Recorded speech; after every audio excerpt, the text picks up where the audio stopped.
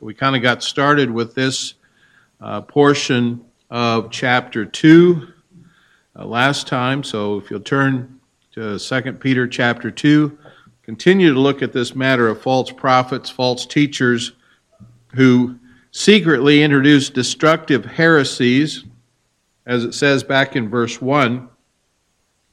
But there are false prophets among the people, even as there shall be false teachers among you who privately shall bring in damnable heresies, even denying the Lord that bought them, and bring upon themselves swift destruction.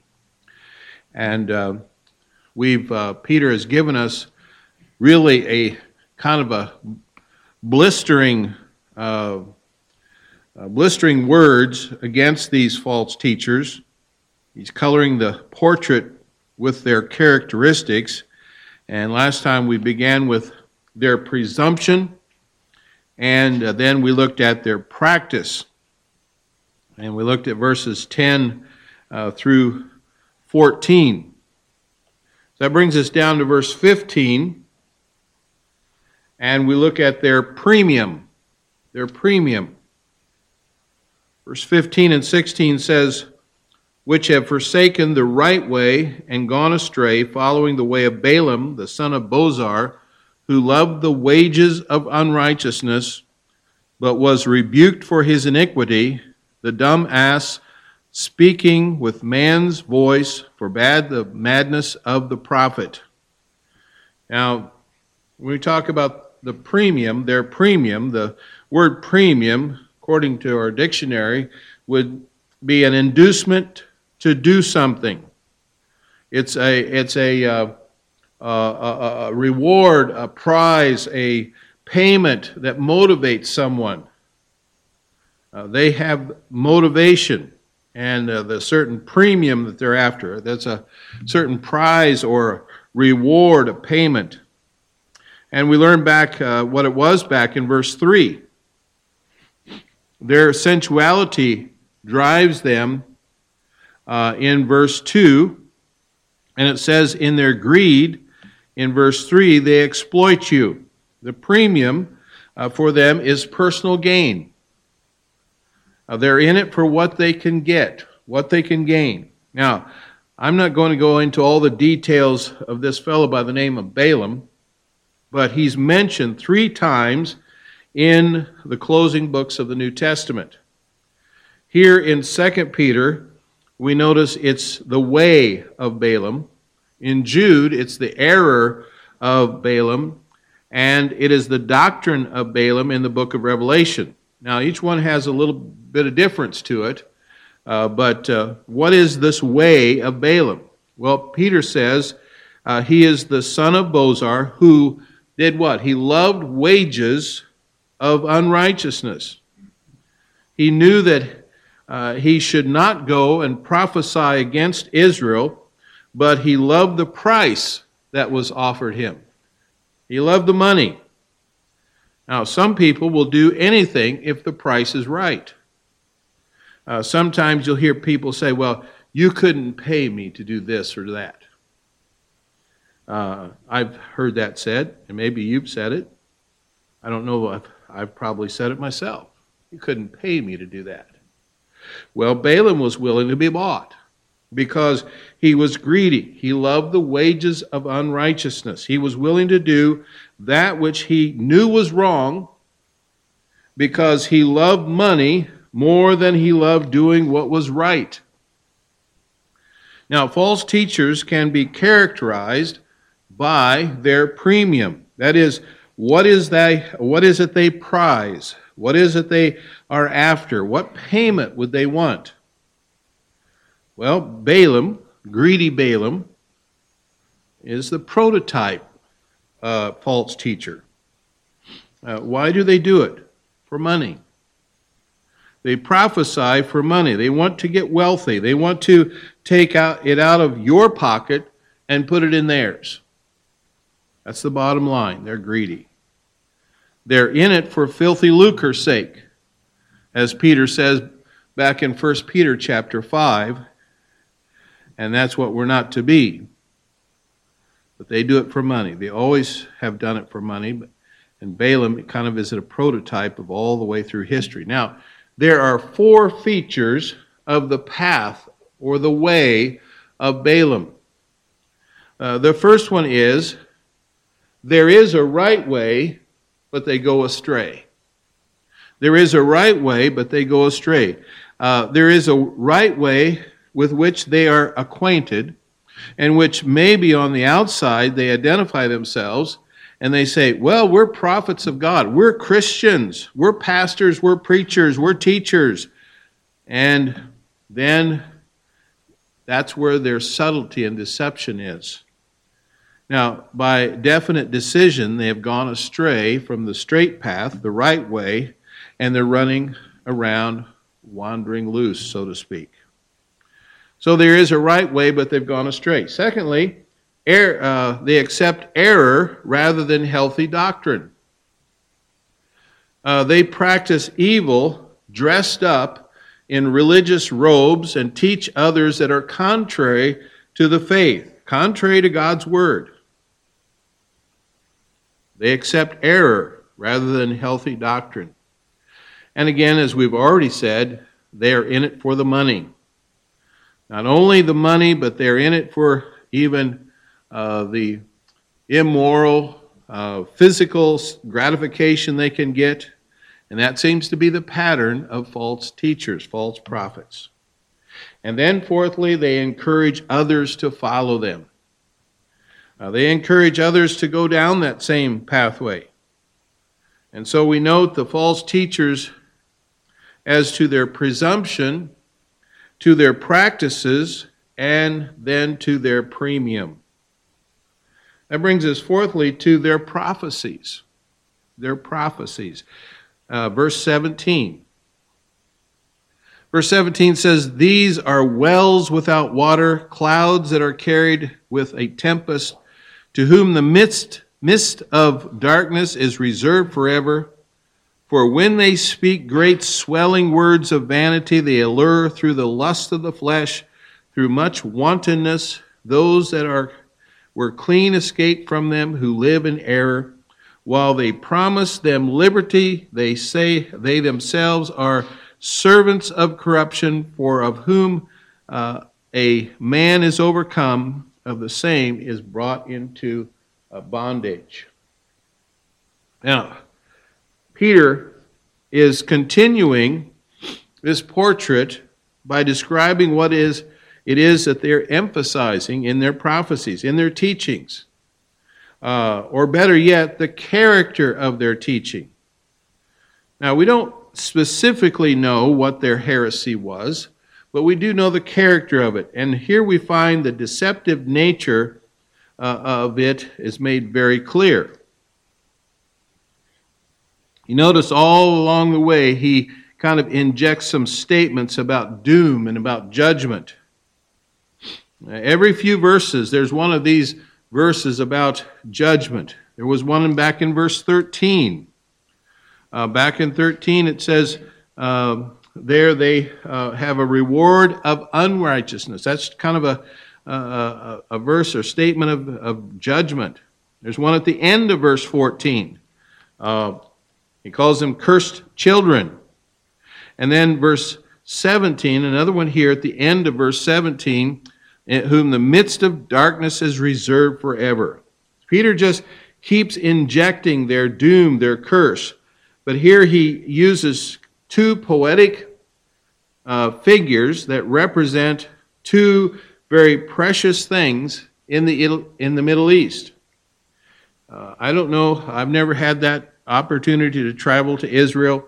I suppose if we had our friends, the Armsteads here, they could verify this, but in east of Israel, that's kind of where a lot of the focus of the world is now. And also in the Persian Gulf and some of those areas that have been in the news in years not that long ago. But we know it's a very arid place. It's a very dry place. It's very hot. It's a very difficult place, no doubt, to live. In fact, throughout the history of war in Israel, The conquerors and enemies of Israel have most commonly come from the north, because even the enemies to the east couldn't cross the desert that was there. And so they have to come to the north and then come down through much more docile land of Lebanon. And it's a very formidable place, a desert. Well, there are two very precious things there in the desert. And he mentions what they are here in this section. One is wells, or even a spring, we could say, and the second one is rain. You can see how important that is. Now, we lived in the great desert of Kansas for a while. They used to call it that back in the dirty 30s and so forth, when the wind was blowing and the dust bowl was going. But we lived out in western Kansas, and water was very important. We didn't get that much rain. It wasn't a desert. We grew crops, and we had a certain amount of rain. But that's what he mentions here. Without wells and without water, without rain, people cannot survive. And when in the midst of the thirst, a man pursues the place where the spring or the well is supposed to be, but it's a well without water. It's a major disappointment when that happens. You say, I'm going to go to that well over there and get some nice cool water. You drop the bucket down and it hits hard on the bottom. It doesn't splash. And boy, that'd be disappointing. And so thirsty people here going to a well without water. And that's what Peter's trying to picture for us here. It's a precious commodity in that part of the world, water. Thirsty people living in a hot and dry land go to the well with the promise of having their thirst quenched. But the well is a major disappointment because it promises water that doesn't have any water to give. Now, that's true of false teachers. That's the picture he's giving to us. A lot of promises, but no water. A lot of hope in the hearts of people, but there's nothing to satisfy. And so Peter says, when you look at their teaching for what it really is, it's a promise with disappointment. It's words without meaning. And sadly, their empty words entice people. Very sad. And the sad thing is, people follow. There are many who speak meaninglessly. And so here you have their prophecies, like a well without water and with... Now, finally then, notice it should not be preservation. I put the wrong word there, okay? I meant to put perversion, all right? Not preservation, but perversion. So you make that mental note there and write it down correctly on your notes. Perversion. This is verses 20 through the end of this chapter. For if after they have escaped the pollutions of the world through the knowledge of the Lord and Savior Jesus Christ, they are again entangled therein and overcome, the latter end is worse with them than the beginning. For it had been better for them not to have known the way of righteousness than after they have known it to turn from the holy commandment delivered unto them. But it has happened unto them according to the true proverb, the dog is turned to his own vomit again, and the sow that washed to her wallowing in the mire. Now, the false teachers have a head knowledge of Christ. They know some things about the Bible. They know about Jesus. They know the truth, but they don't love the truth. In fact, they reject what they once professed, and they've become enslaved in some sort of corruption. And you know, there are a lot of people today who are very religious. They may go to a church, but they don't believe the Bible is really the Word of God. They love to talk about love and brotherhood. They have beautiful church buildings and lovely services, It makes them feel good. And these people have escaped the pollutions of the world. They're horrified when they read about the crime and the violence in the newspaper. And you see they've escaped the pollutions of the world, but not the corruption of the world. The Bible tells us here through the knowledge of the Lord and Savior Jesus Christ. It's not that they haven't heard the gospel. They have heard the gospel, but they haven't made it a part of their belief. And Peter says they are again entangled therein and overcome, and the latter end is worse with them than the beginning. Now, in this chapter, Peter has dealt very definitely with false teachers. Those who are creeping in and teaching false doctrines, teaching that which is contrary to the Word of God. Peter says they pervert the truth of God. And they do it to their own advantage. These false teachers exalt themselves instead of exalting Christ. Now, they don't use the Word of God except maybe to point to a verse as a little proof text that kind of clothes their teaching with a pious halo, so to speak, and they use big words, which are counterfeit words. They try to impress people and make people think they're intellectuals, and their interest again is what? Money. They claim that they can change people. Now, I'm not trying to change you through the knowledge of Christ, but my desire is that if you do not have a personal relationship with Him, that you would come to know Him as your personal Savior, and not just to know Him, but know Him in such a way to accept what He has done for you in paying for your sin and promising you everlasting life. I can't give you anything. I can't even promise you anything. I can't change your life. But God can.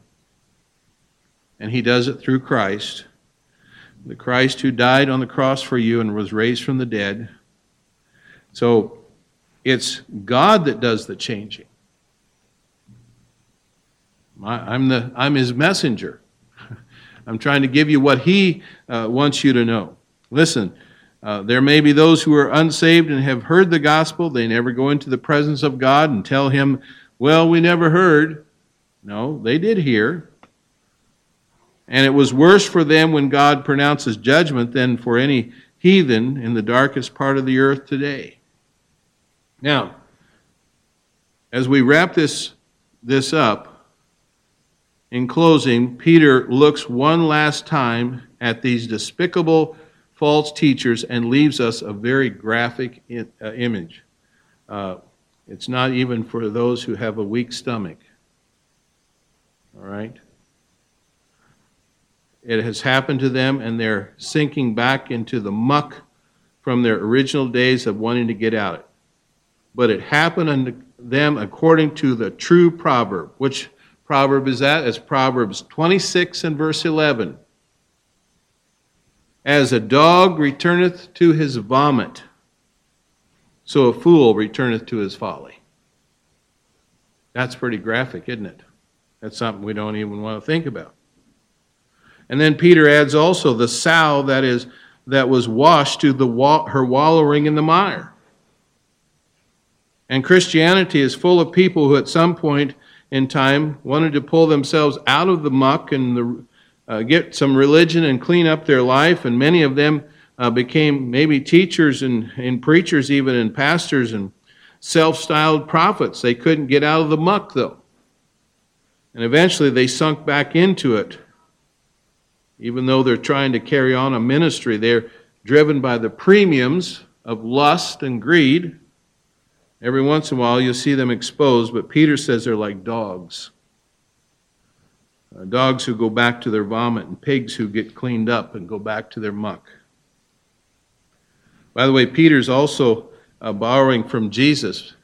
Remember Matthew 7 and verse 6, where Jesus said this, obviously is in Peter's mind, as a part of the Sermon on the Mount. Give not that which is holy unto the dogs, neither cast ye your pearls before the swine. Hogs and dogs.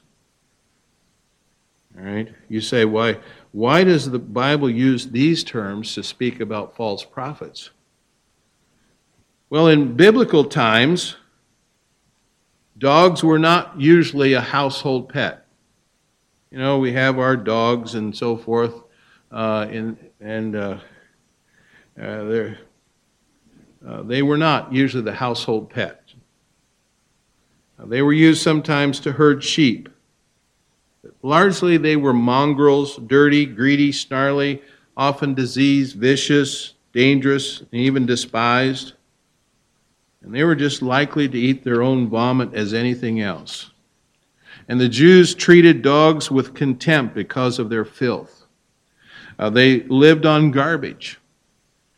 They carried disease. They ate the garbage and then returned to eat what the garbage produced in them. Told you this was disgusting. But this is the picture that Peter is painting of false teachers. And pigs were the epitome of uncleanness. Pigs, too, are greedy, vicious, filthy animals that Jesus said would tear you to pieces. Jesus said, don't give holy things to dogs and don't give pearls to swine. They'll trample them on the way to their vomit and back to their mud. So they both return to the filth, and that's just what false teachers do. You have no doubt heard the story of the prodigal son, right? Well, Peter gives us here of the prodigal pig returning to his mud. The prodigal son, I don't believe was lost. I don't think he's a picture of a lost man, not a sinner who becomes a son, but he was a son who became a sinner. He went wayward. But it's always a son. He was always the father's son, and he returned to his father. Now, the prodigal pig is lost, can't get cleaned up, because he always goes back to his mud. And so, says Peter, this is the characterization. We need to stay away from them. We need to be aware that they exist. In fact, if we read the first two verses of chapter 3, it says, this second epistle, beloved, I now write unto you in both which I stir up your pure minds by the way of remembrance, that ye may be mindful of the words which were spoken before by the holy prophets, and of the commandment of us, the apostles of the Lord and Savior. Well, that's where we'll start next time. Chapter 3, verse 1 and 2. Let's pray.